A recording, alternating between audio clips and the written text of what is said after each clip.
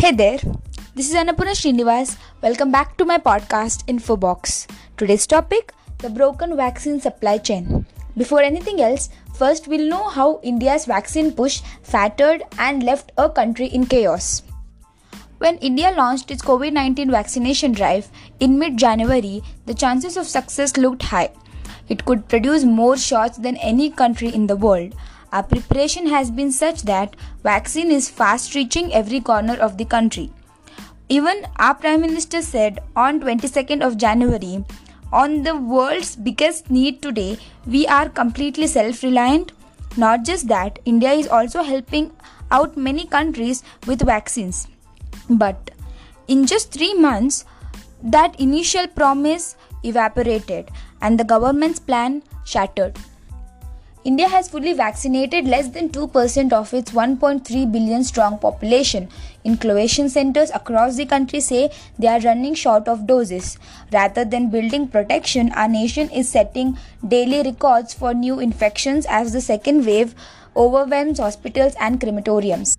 And our government's response has been too abruptly shifting the strategies of vaccines and those supplies. Initially, the federal government negotiated prices with manufacturers, distributed them to the states and restricted them to the priority groups like elderly people and the healthcare workers. But from May 1st, the state governments and private hospitals can purchase doses directly from the manufacturers. The government says these new rules make pricing, procurement, eligibility and administration of vaccines open and flexible. But health experts and officials in the opposition-controlled states say the plan passes the buck to regional governments rather than addressing the pandemic directly. Widening the rollout of shots is also questionable when India is running low on stocks. And there was no discussion with state government before asking states to procure vaccines on their own. Given India's growing strategic importance, its wave of infection risks not only the fledgling recovery of our economy but attempts to tamp down COVID-19 globally. The nation is now the main hotspot of the pandemic despite being home of the world's largest vaccine manufacturer. At this peak point, the vaccination program really should be a big focus. Instead, our government officials focused on making show off of India's ability to help the world.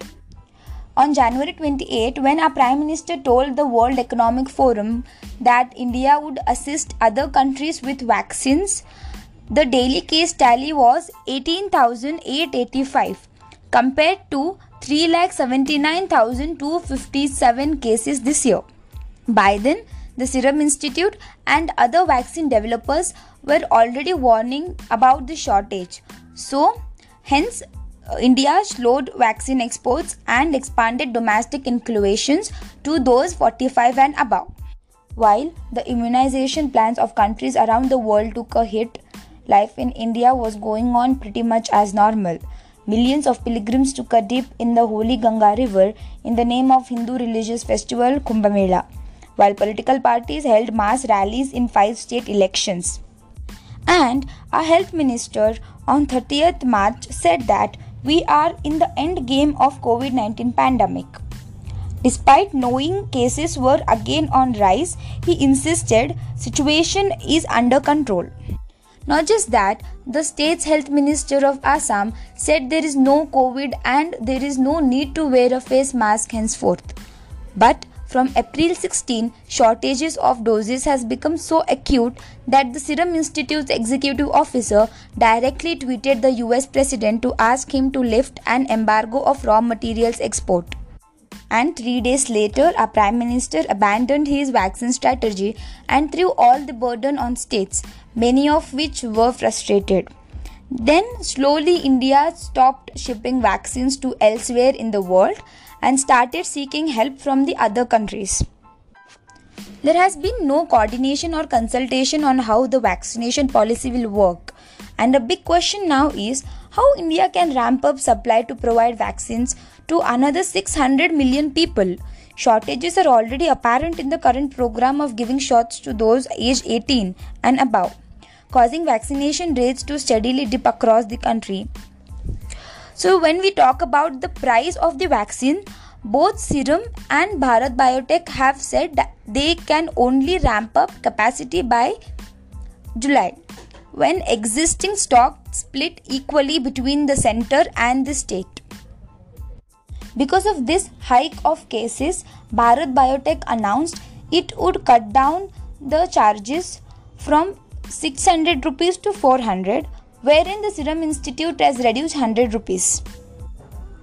India was already one of few countries to allow private sales of COVID-19 shots. When it let private hospitals, they started including at a fixed price, and that was around 600 rupees. But now the vaccine price has rose up between 900 to 1500 bucks. This again creates chaos. That's why there should be one price for the vaccine jabs all over India, and that price should be zero. So this was about how our supply chain of vaccine is breaking. Now I'll talk about those countries which stood by us at this difficult time. More than 40 countries including US, Australia, New Zealand, European as well as neighboring nations such as Bangladesh, Bhutan have committed to provide India with medical items and pharmaceutical products that the country urgently needs to battle with this second wave of COVID-19. 2 flights from Russia have landed with 20 oxygen production plants, ventilators and Favipiravir, while special flights landed by US with raw materials for the production of COVID vaccines, oxygen generating equipments and oxygen concentrators. Earlier in the day, the White House said that ingredients to manufacture over 20 million doses of vaccines were being sent as a part of first aid. The US administration will also ship 1100 cylinders, 1700 oxygen concentrators, 15 million N95 masks and 1 million testing kits. Besides, 20,000 treatment courses of remdesivir to treat the hospitalized patients. A flight from UAE on Thursday landed with 140 metric tons of liquid oxygen. Bahrain shipped 40 metric tons of oxygen. Kuwait shipped 185 metric tons of liquid medical oxygen and 1000 cylinders. Besides, Saudi Arabia shipping 80 metric tons of liquid oxygen. Now, Delhi has also contracted to buy equipment from Indian and international corporates as well as Indian community associations across the world. India expects to receive over 500 oxygen generating plants, more than 4,000 oxygen concentrators, 10,000 oxygen cylinders, and 17 cryogenic oxygen tankers over the next few days. US Pharma Major offered 450,000 doses of antiviral medication remdesivir. We are expecting more doses of remdesivir from Egypt, Bangladesh and UAE. India produces 67,000 doses of remdesivir per day, but the requirement has rose up to 2 lakh to 3 lakh doses a day. Now, New Delhi is looking to procure 3 lakh doses of Favipiravir from Russia and UAE. This current situation is something we have never seen before. Our country currently prioritized items that we need and sourcing the same items from different countries.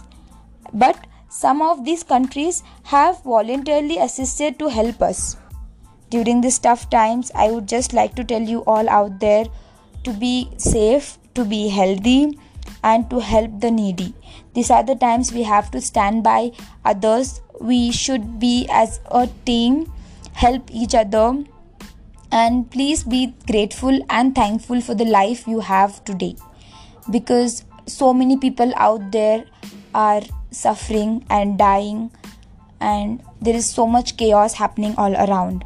So just being thankful for this universe is all we can do today. So yeah, that's it for today. I hope you had a great time, and please stay safe, stay home and follow all the precautions. Yeah, thank you.